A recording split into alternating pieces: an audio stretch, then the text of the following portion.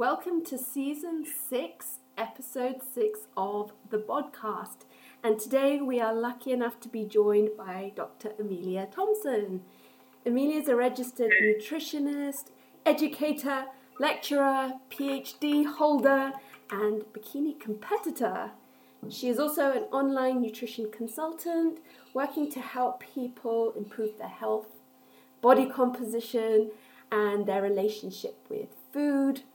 And I guess in this day and age of social media, that's becoming even more relevant and important. So Emilia, thank you so much for joining us on our podcast. We've been looking forward to this for weeks. So welcome. Thank you so much for having me. That was a really nice intro, so thanks.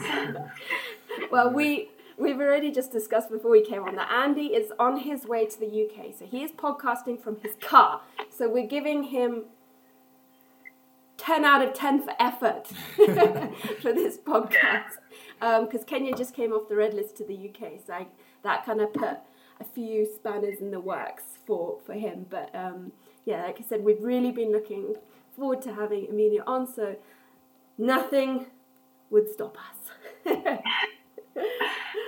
So, Emilia, could you give us a little bit of your background? I know you were a bikini competitor, and kind of what, took you to this path where you are currently. Sure. So I have always been super academic. So, like you said, I have an undergraduate in sports science, a master's in sport nutrition, and a PhD in exercise physiology. But whilst I was doing all of that and studying, I worked in elite sport and I wanted to work in more performance sport.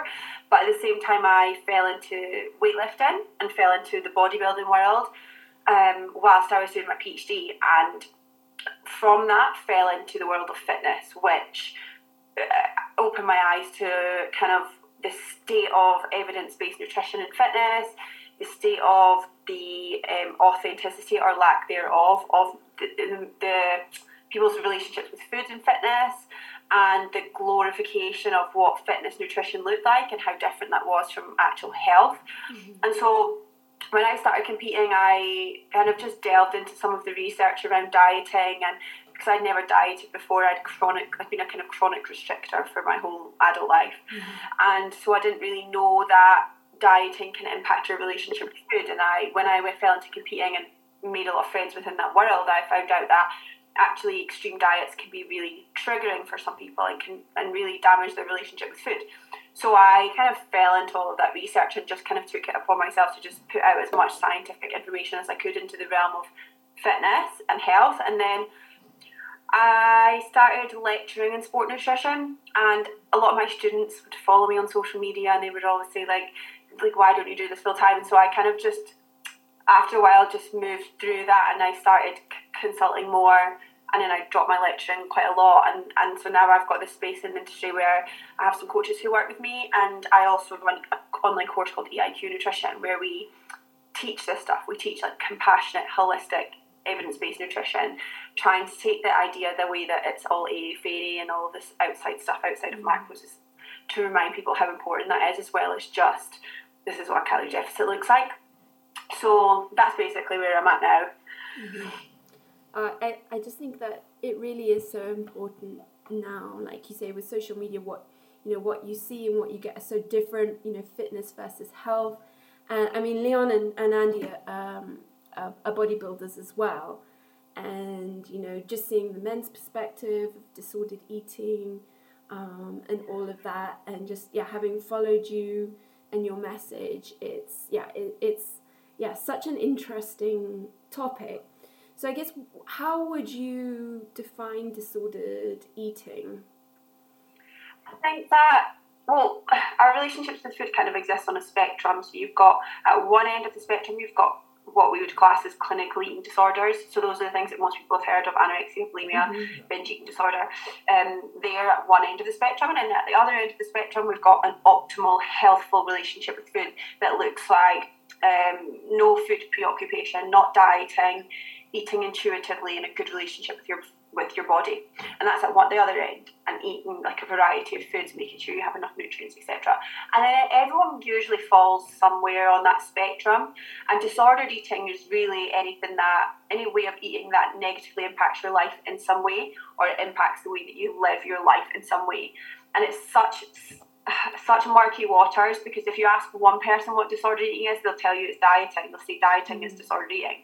Whereas if you ask someone else who is a health professional who maybe works people to diet them for their health reasons, you say, well, it's not disordered eating at all. It's actually helpful to their relationship with food, because maybe they have a bad one already. So there's no kind of distinctive answer to that. Yeah. But I think that you kind of just have to think about, where do I fit on the spectrum, and does my relationship with food or exercise or my body negatively impact my life in some way? Then that's usually what we say that's a red flag for potentially that's disordered eating.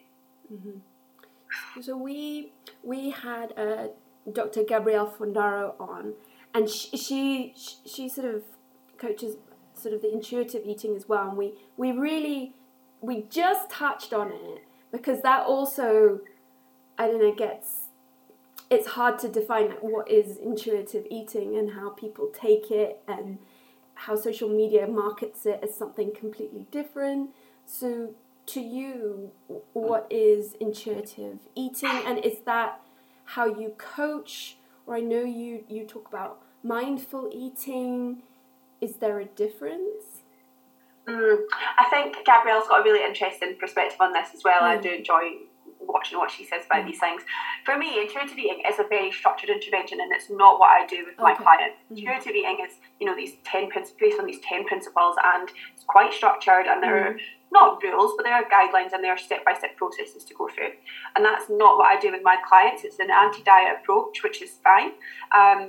But what I do with my clients is a lot more flexible, and I'd call it more of a modified intuitive eating protocol, where I take the principles from quote-unquote intuitive eating, and things like food neutrality, mindfulness, and kind of take those and put them into a more of a structured way to support someone who may well have physique goals still, or is trying to improve their relationship with food, but also they care about maintaining muscle mass. So we say, right, we're still going to have these guidelines of 4 protein servings a day, vegetables and fruits with all of your meals.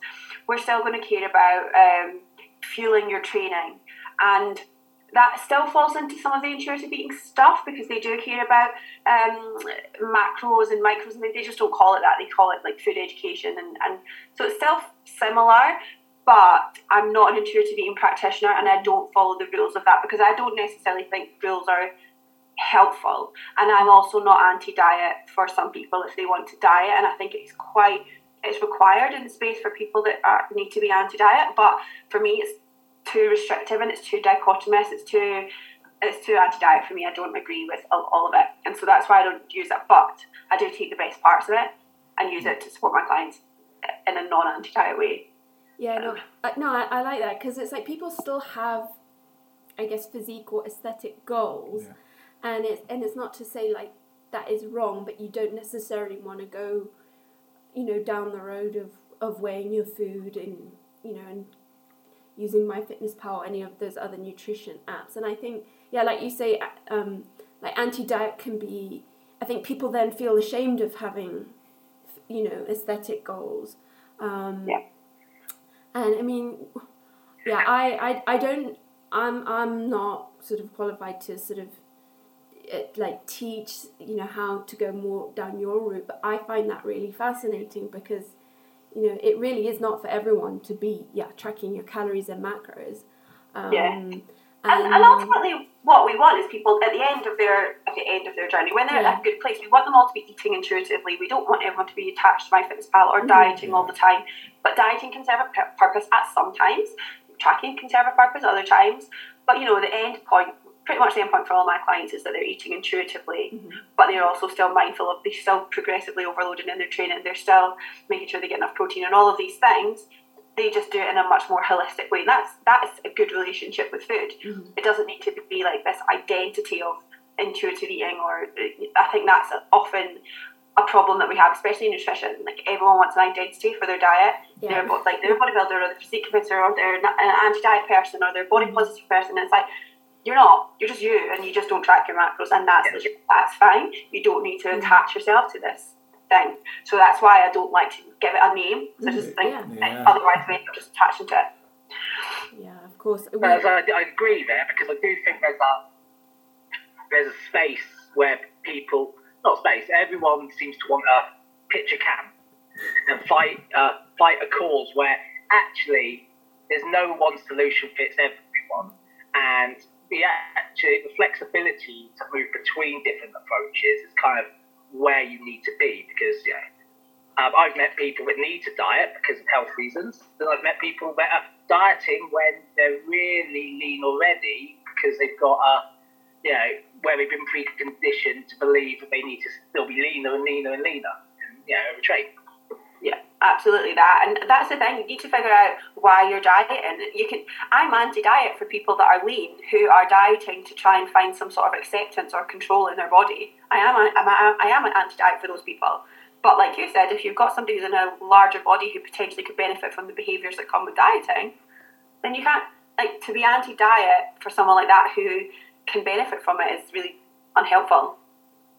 So do you think it's useful for people to have a background with tracking calories and macros for a period, or not necessarily? Do you know, my position on this has changed quite a bit. I used to say that. I used to say you should have this understanding first, and that's how you can then learn to eat intuitively.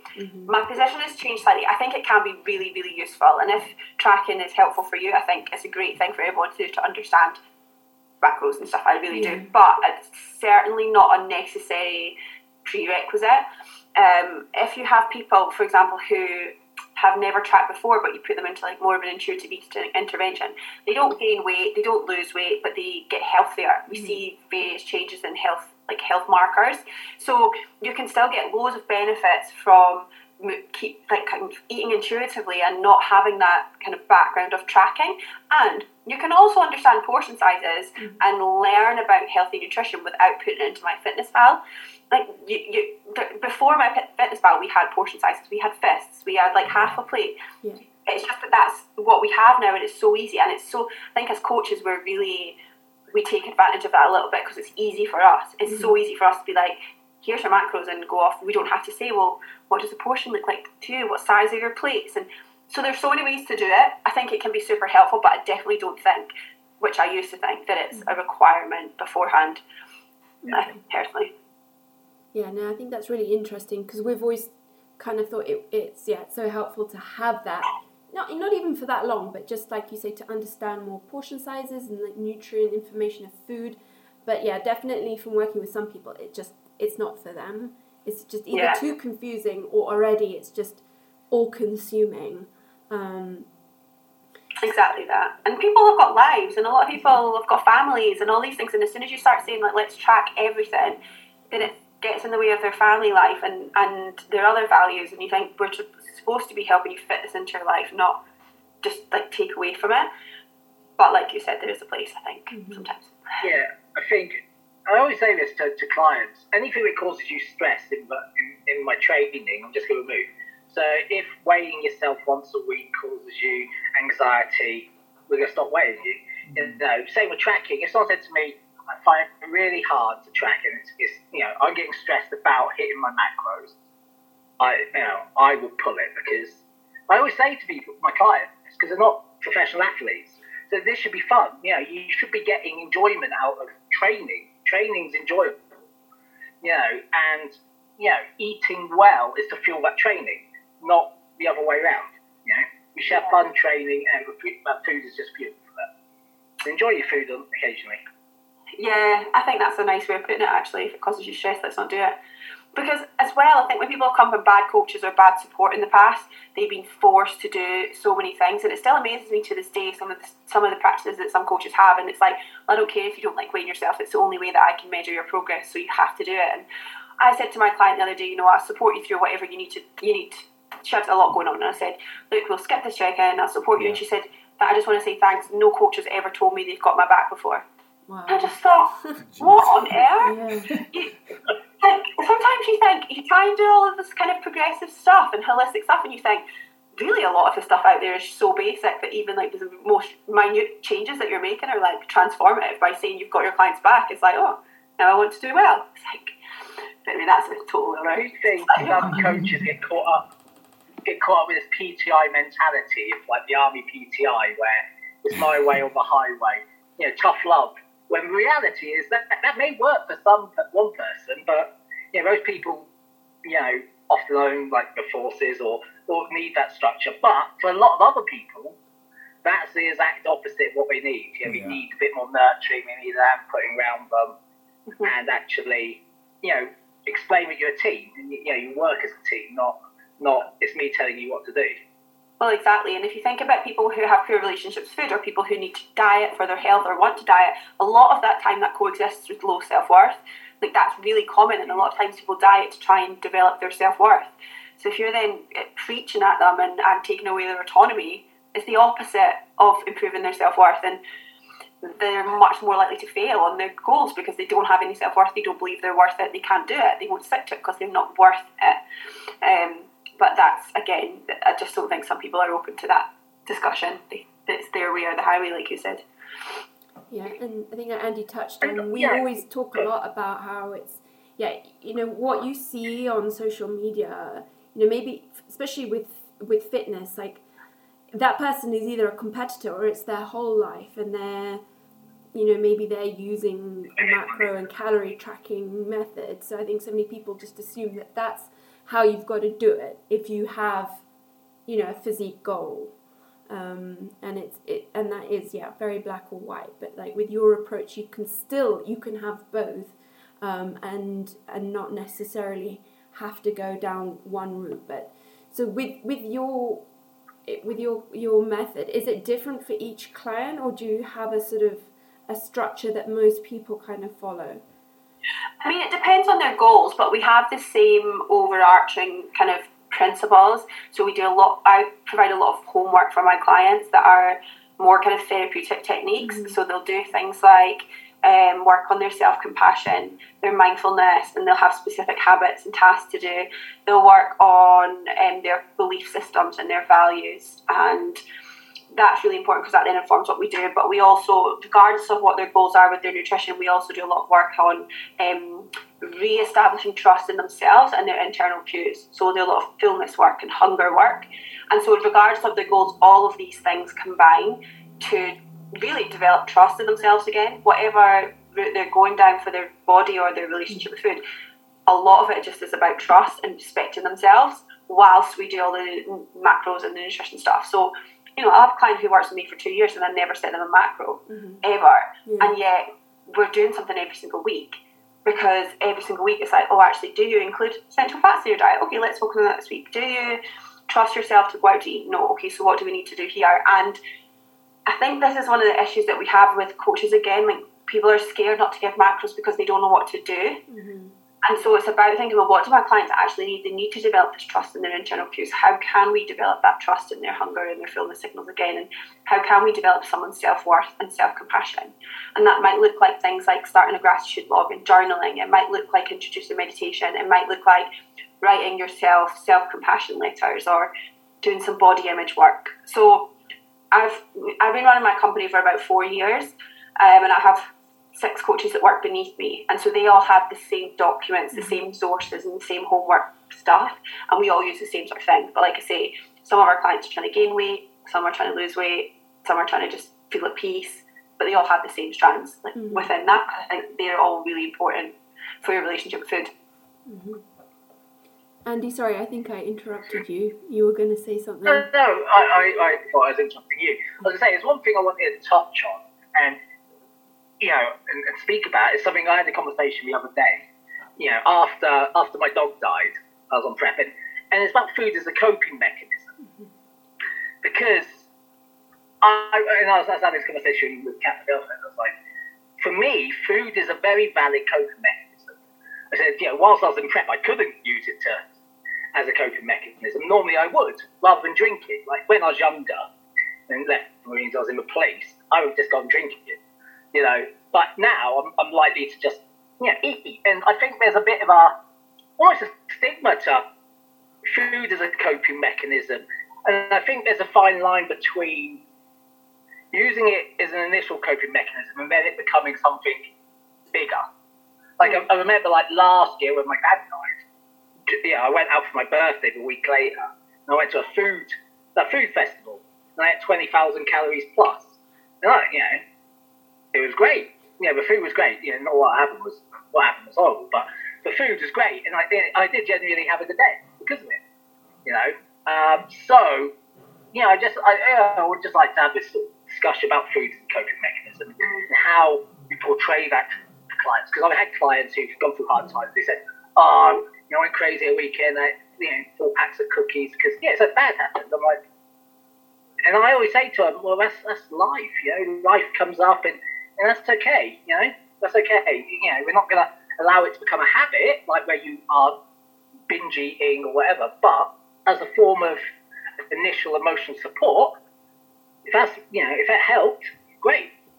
Yeah, I think you're totally right. I think food is a legitimate comfort strategy, providing it's not your only comfort strategy, I think. And if it's actually bringing you comfort, like if you're heartbroken and you eat a tub of Ben & Jerry's and it brings you a little bit of temporary comfort, that's absolutely fine. But if it becomes a point where you're eating that every day and rather than crying, you're actually just eating and you're not even dealing with your feelings, then that's the difference. It's like, so I can see with my clients if they're trying to just not feel something, or if they say, do you know what, I was so upset, I cried on the floor for half an hour and then I ate some ice cream.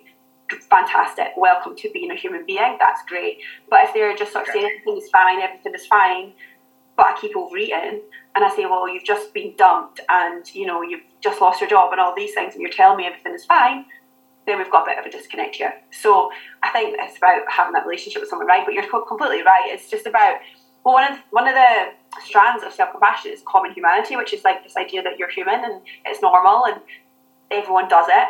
And so if you can, sometimes it's just about reminding someone of that, right? It's like, you're a human being and I've done that before and that's okay. And you move on and that's fine. So it's not like a black and white thing though, isn't it? So people get confused because it's like, there's no right or wrong way to comfort eat. It's just about saying sometimes it's okay and sometimes it's not. Yeah, that's so interesting. Yeah, how people view things like that as right or wrong. Like there is no right or wrong way to eat or again diet. And I guess we follow more of a flexible dieting approach. And I mean, is that sort of similar to kind of like mindful eating? Is there or not really? Yeah, so mindful eating, like mindfulness basically just means being in the moment, present, without judgment. That's what mindfulness really means. And so when it comes to mindful eating, it's about sitting down with your food, being aware of what you're eating, not judging what's on your plate, thinking about how hungry you are and eating in accordance with that to some degree, but also eating in accordance with your preference. And so you can eat mindfully whilst tracking your macros, and you can eat mindfully whilst doing flexible dieting. You're not technically eating intuitively, which is slightly different because you're not honouring your hunger and fullness, especially if you're dieting, right? You're following these external rules. But you can certainly implement certain parts of mindful eating within an overall flexible diet type of approach. And actually, that's really helpful because we know that mindfulness is associated with reduced disordered eating symptoms, reduced overeating, reduced binge eating. So often if you're dieting, regardless of whether you're flexible dieting or not, after you diet, you can have this poor relationship with food for a lot of people. And so doing things like practicing mindful eating whilst you're still dieting, practicing self-compassion whilst you're still dieting, means that when you finish dieting and you're not using MyFitnessPal all the time, you are a lot more mindful of what you're doing and you're less likely then to fall into bad habits. So all of these things, although they can help with like that poor relationship with food, they can really help to implement as soon as you start like flexible dieting or dieting in any way. Yeah, no, that makes sense. With that, do you find like bodybuilding preps, because you're in such a structured sort of lifestyle, and I remember my first competition. After the competition, you look lean. You're not the healthiest, but you look the best. You feel like, wow, I could stay like this forever. And after I, it's go out for burgers or whatever with friends, but somehow I was scared of it because I was like, man, I'm going to lose my abs. But it really didn't bother me, but I'm sure you've seen sort of how bodybuilding lifestyle can create sort of that mindset where it's almost disordered eating for some people. Yeah, I would say it's disordered eating for most people, not all people, but most people.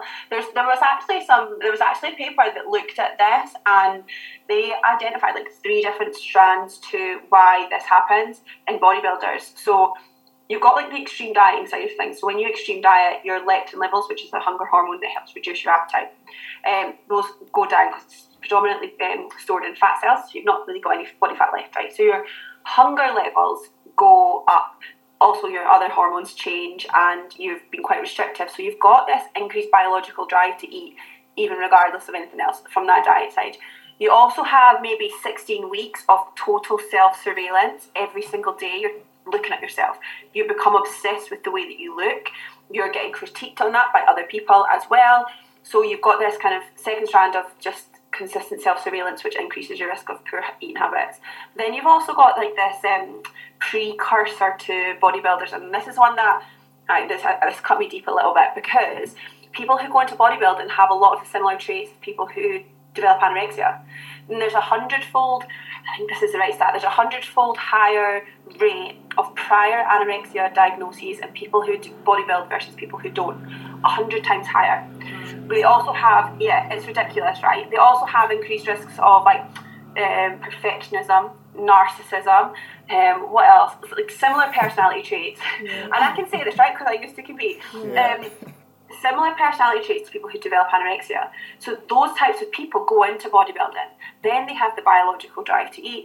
Then they have the self-surveillance. And then we put them on stage, and then we say, right, off you go. Yeah. And so it's just like this absolute shitstorm of like all of this comes together. And then we wonder why people like have this disordered eating habits after they finish competing. And when I first started, nobody spoke about it. Nobody would dare say I'm binge eating post-comp because it's not the pro thing to do. And I still get messages now from people who have prep coaches, and they say, I'm this many weeks out, or I've just finished competing and I'm binge eating every day and I don't know what to do. And I'm like, well, have you told your coach? And they say, no. And their coach is like this kind of pro bodybuilder or something, and it's like the type that would say, well, you just don't want it enough. Yeah. And so there's still all this shame around it. Yeah. So it's tough, it's really difficult, and women competitors seem to be a lot more vocal about it now, but I think there's still a lot of shame in it with male competitors, which is a shame. Yeah. I think body dysmorphia. Sorry, I'm gone. No, I was just thinking it's I'm yet to hear sort of any past pro or current bodybuilder male who's just like, man, after I just had a hard time, not eating or eating. So I think you're right. It's a lot of the females are out preaching and educating as compared to the men. So yeah, I think so. Yeah. Thing is, I think the guys who've got the most vocal platform, say, are the pros, where they may not have the same issue because they are genetically gifted and superior. Some may do. Yeah. But it's at the amateur level where we have to sort of force ourselves and bully ourselves because it doesn't come so easy. True. And I think body dysmorphia is present. And and I know I've got traits of body dysmorphia and have my whole life because my mum always tells me, that I do. Because, the reality is, I look back at photos from my last session, ones I didn't post because I thought I was too fat. Oh, yeah. And I look at them and go, wow, look how lean I looked. Now, and I look at it with, hindsight. And, it's the same now, probably. I did my check-in photos this morning, but I'm not worried about binging. Because I have a plan for that. But I think for me, that's sort of never. You look at yourself with an overly critical eye if you're not careful. It's not like an objective eye. It's super sort of you look at yourself under a massive microscope, and any tiny fault becomes this big issue. And you just got to be a bit careful then how you reverse out of your diet phase. I'm a bit older, so I'm a little bit more self-aware being in my 40s. But I think if I didn't compete till later. Luckily, I had other sports pursuits, and I was good at those. And they didn't, rugby. Being good at rugby, you can look at anything. It's great. There was never an issue. But I think, and I said this before, I actually found more body pressure the older I got. And, the reality is I felt less body pressures in my 20s than I ever did until my 30s. Like, social media was bigger, and there's a lot more pressure for older guys to also look a certain way now. You know, there's whole Instagram pages about shredded guys in their 40s, 50s, 60s. You name it, you know. And that's now, you know, yeah, that's not why I got into bodybuilding. I got into bodybuilding because I needed a competitive outlet on these, you know, and it's more about the actual training. You know, being on stage in my pants is like the least fun bit of it.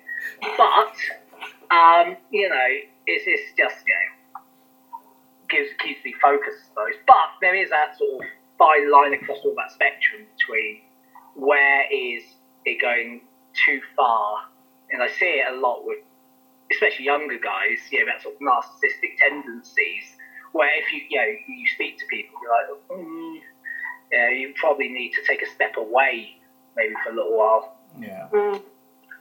Yeah, usually people that need to take a step away are the ones that definitely won't take a step away. Yeah, exactly. Yeah. True. So, Emilia, do you get a lot of competitors working with you who've competed and developed disordered eating and want to find a different way? Yeah, I work with a lot of competitors. In fact, one of my coaches who also used to compete, pretty much all of her clients are former competitors who are finally at the point of stepping away. Especially for women as well, there's the added part of hypothalamic amenorrhea, i.e. loss of your period from chronic dieting. And so we get a lot of clients who are like that, who are overeating and who have HA and consistently restricting, and they finally step away. And a lot of the time they come to us and say temporarily, I want to fix these things, and then I'll compete again. But then usually they don't, because once they let it go, they realise what life can feel like. And they go, oh, actually, now I've let go of this control. I don't want to go back into that headspace again. So, yeah, a lot of our clients are people who have disordered eating habits. Yeah. Sometimes, the number of times I prefer people with eating disorders who have come from competing as well, who have binge eating disorder, and that's outside my scope of practice. And that has not necessarily come from competing. They usually had tendencies in the past, and then competing's controlled it for a while, and then they finish competing, and it's really bad. So I see a lot of it. Yeah. And do you transition them, or is it just like, if they're coming from using MyFitnessPal and tracking every single thing, is it cold turkey, or do you transition into a different way? Yeah, it depends. So I kind of see this as kind of like two different strands, and I think there's quite a lot this movement to remove and tracking. If you're somebody who really controls... Sorry, that's our dog. He's a bloodhound. Don't worry. If it's someone who really finds control in tracking, removing it completely can feel like too much, like just taking it away. So it might be more phasic. But if it's somebody who is regularly overeating, not binge eating, but just regularly eating, like emotional eating, etc., then actually cold turkey can be really following some guidelines. But if you're eating regularly, for example, is really important. But actually just removing tracking can be the best thing, and it just removes a lot of stress as well. So it kind of depends on what their start point is, really. Yeah. Something I wanted to touch on is something you said about people coming to you with eating disorders. This is something I've seen. Too many coaches are quick to take on people that are clearly showing signs of, having an actual clinical issue, and for some reason, it's obvious, but they won't turn them away. And I think, and I've read you've talked about this before in some of your posts about, staying in your lane and knowing where you sit as a coach. And it's something, we've talked about on the podcast, about how, you need to be able to guide those people towards getting professional help rather than getting them money to coach them, Yeah, do you know what? Sometimes I think it's money and people just want the clients.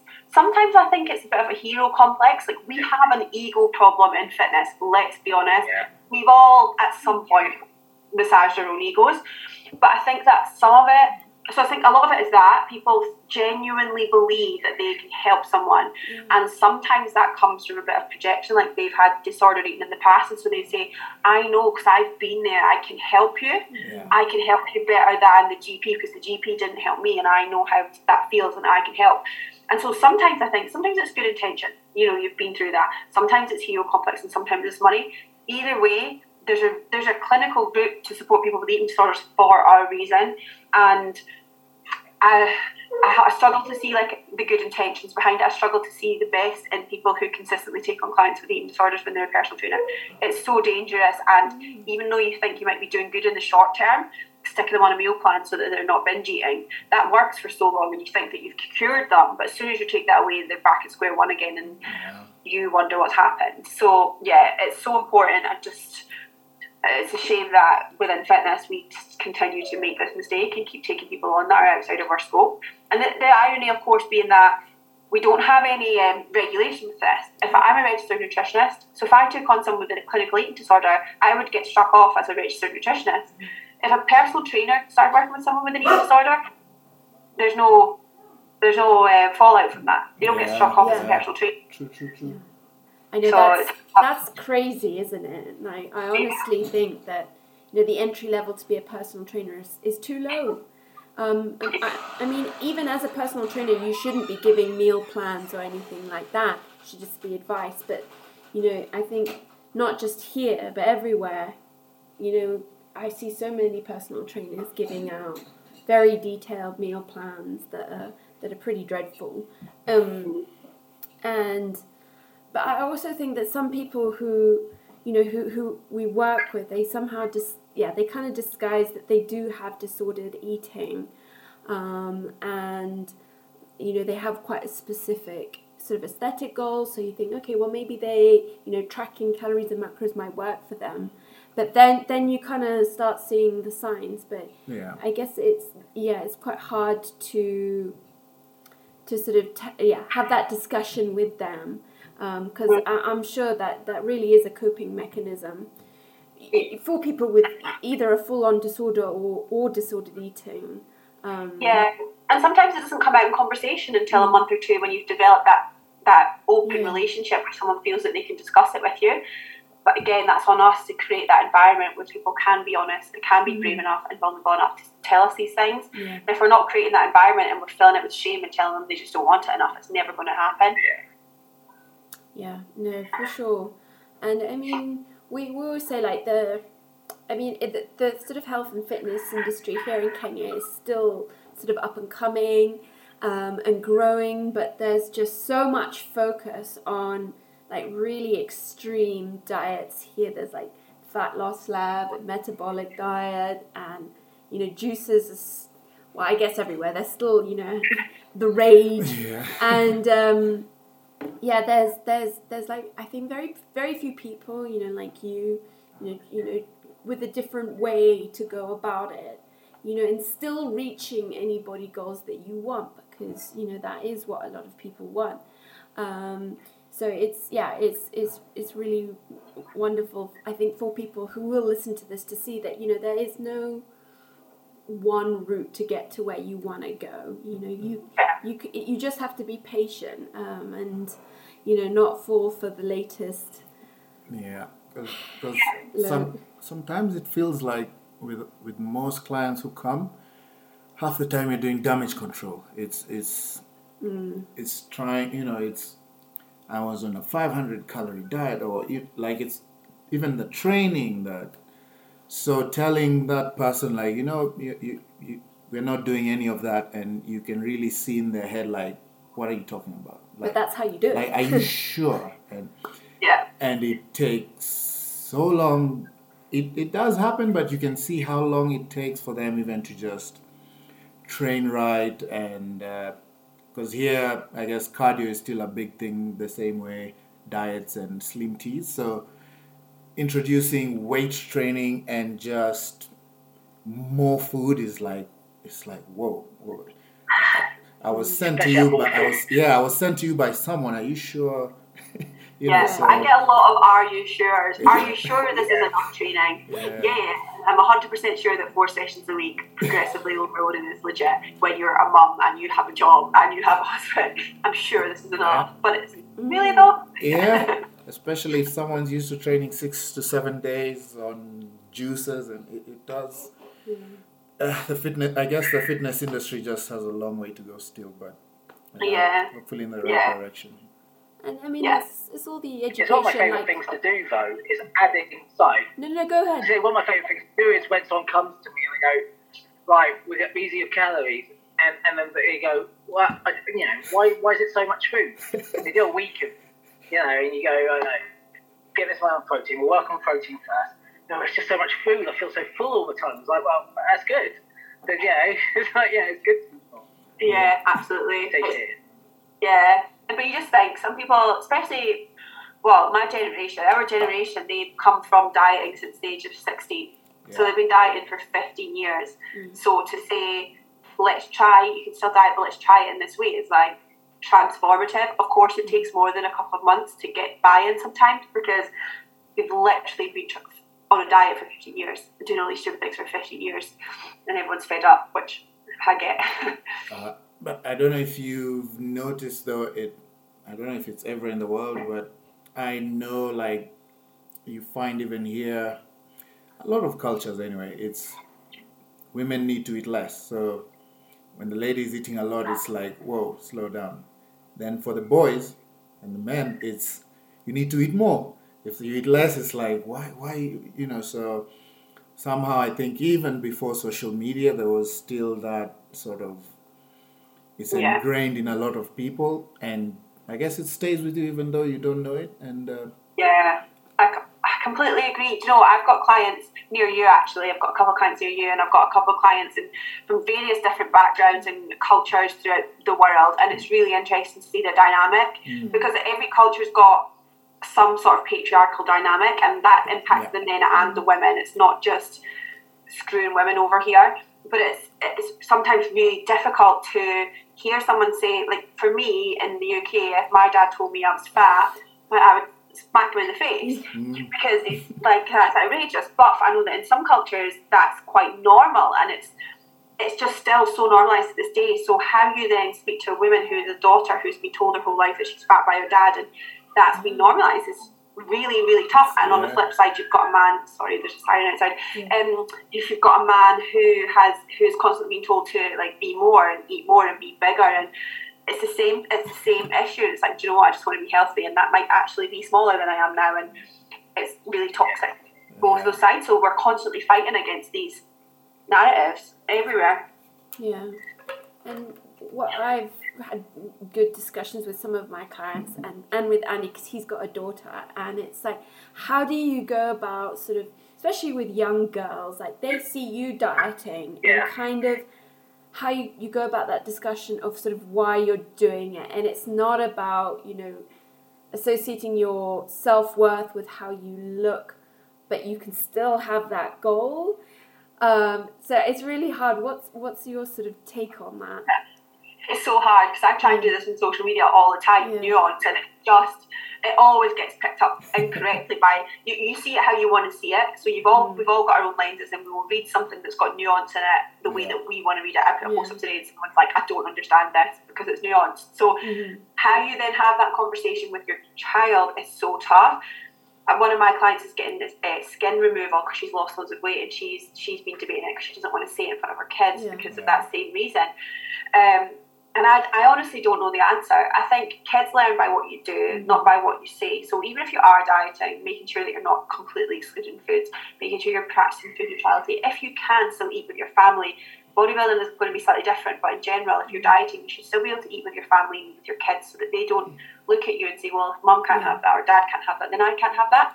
So I think a lot of it is they pick up our actions. And I think one of the really common things, and something that came up when I'm trained to be a therapist, and something that comes up a lot there is these interjected values that we get from our parents. So if I was to grow, this didn't happen to me, but if I was to grow up and watch my dad say to my mum every time she dieted that she looked great, or made comments about her weight, or he was more affectionate every time she was a bit thinner, as a child, without him even saying anything about that, I would grow up thinking, oh, you're more loved if you're skinnier. Yeah. And that's just, that narrative goes into your head. And then as you become a teenager and an adult, that's what you believe.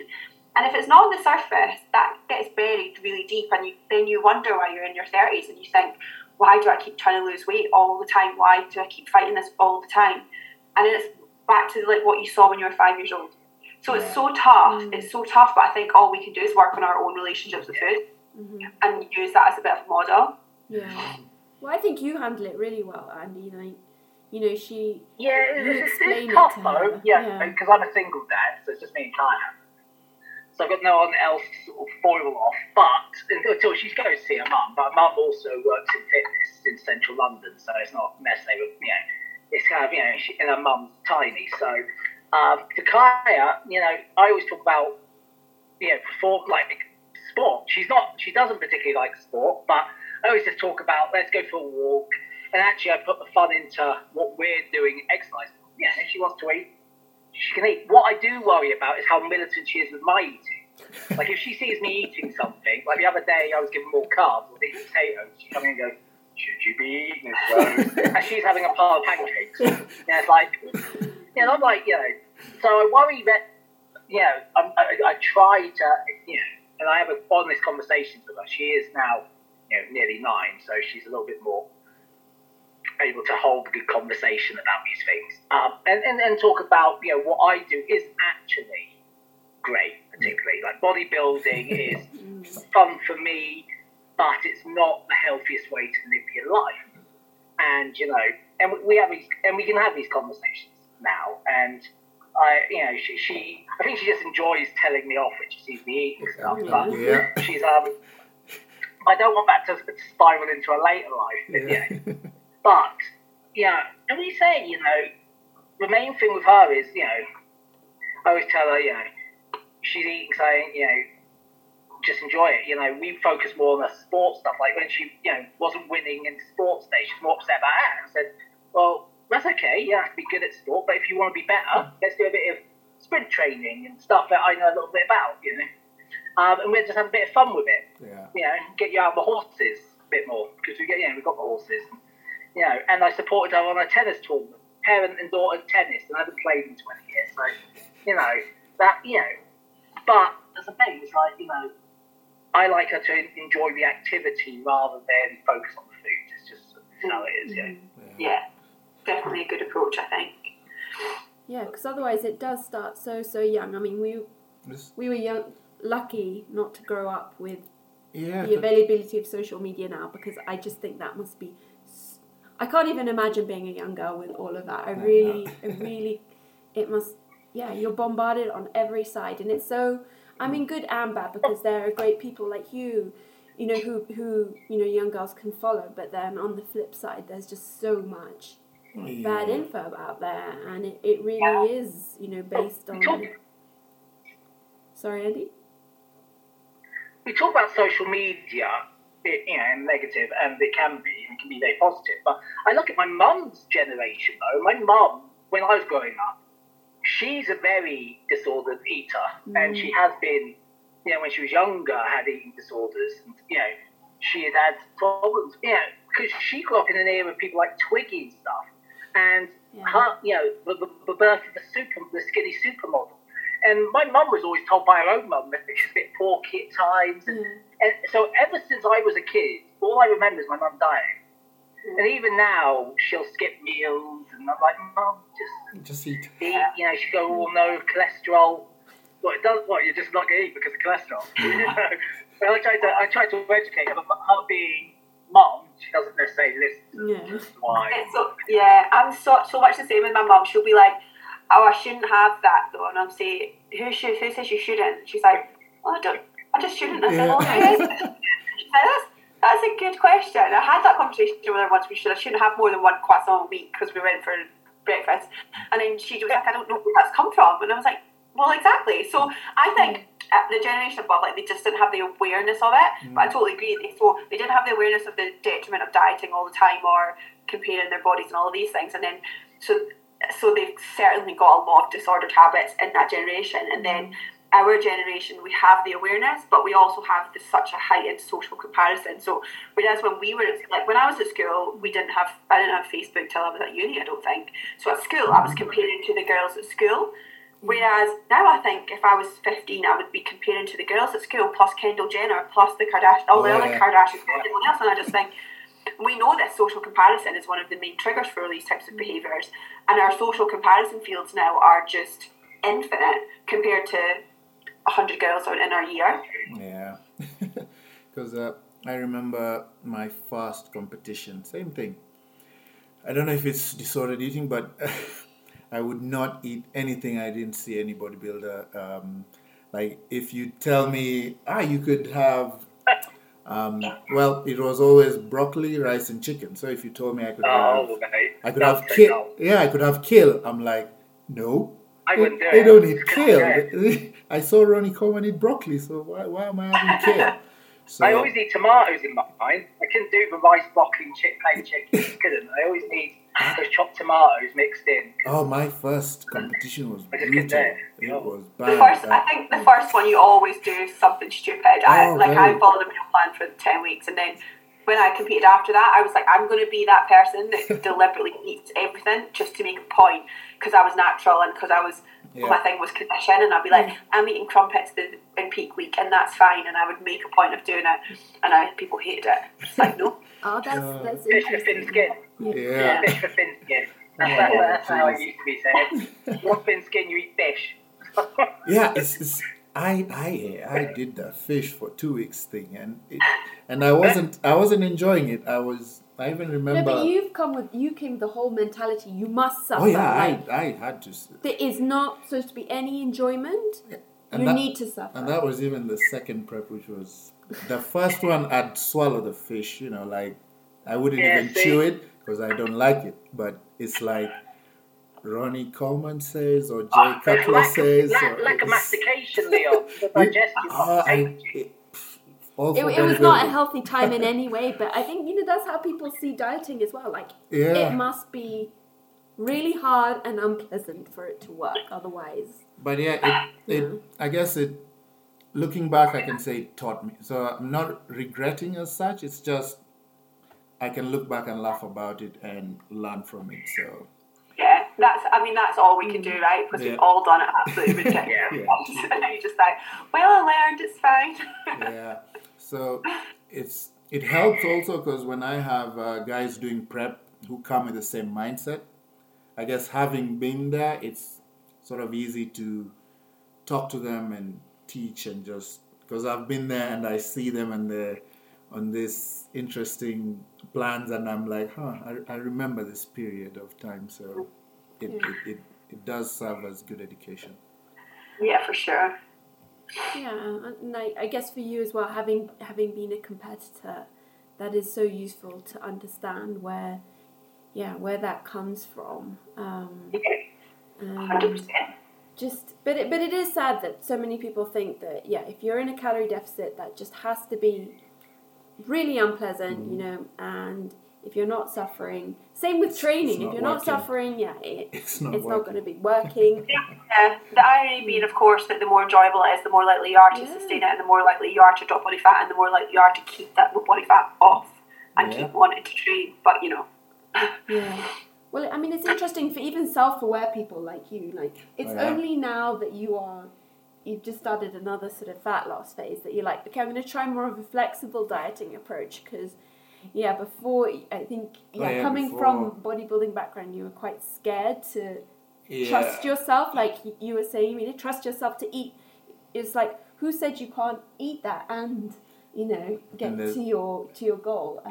There's really no answer. It's just been ingrained. So you just do it and hope to suffer even more.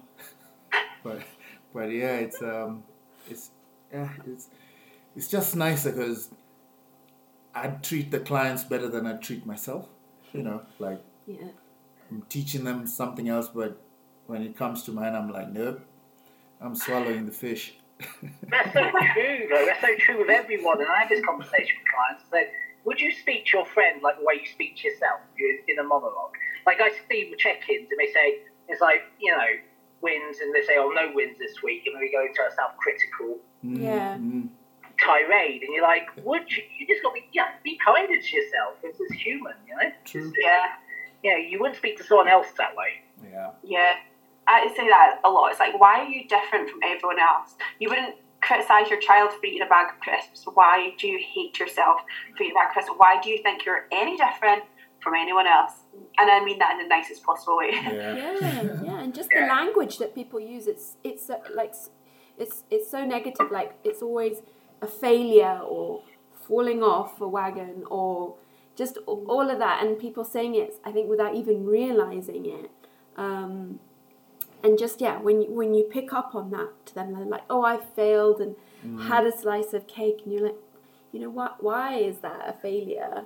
And you know, and just like you said before, like, who said you can't eat that? And it's like some they, like, out there said you can't do that.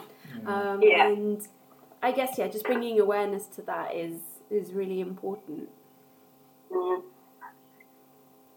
Well, I think, and Annie, unless you've got anything else you want to ask, we want to make sure you catch your flight. I'll be good. But Emilia, thank you so much. That was just it's such an interesting topic, and I can't wait for everybody to hear it. As like I said, there's not really anyone like you out here. So I mean, the beauty of social media is it is global. So hopefully more people can find your page and your website, and learn more. Thank you so much for having me. And hope you have a good time in Bali if you get there. Enjoy. Thanks. Get some sunshine and delicious food. For sure. Okay. Bye. Bye. Thank you.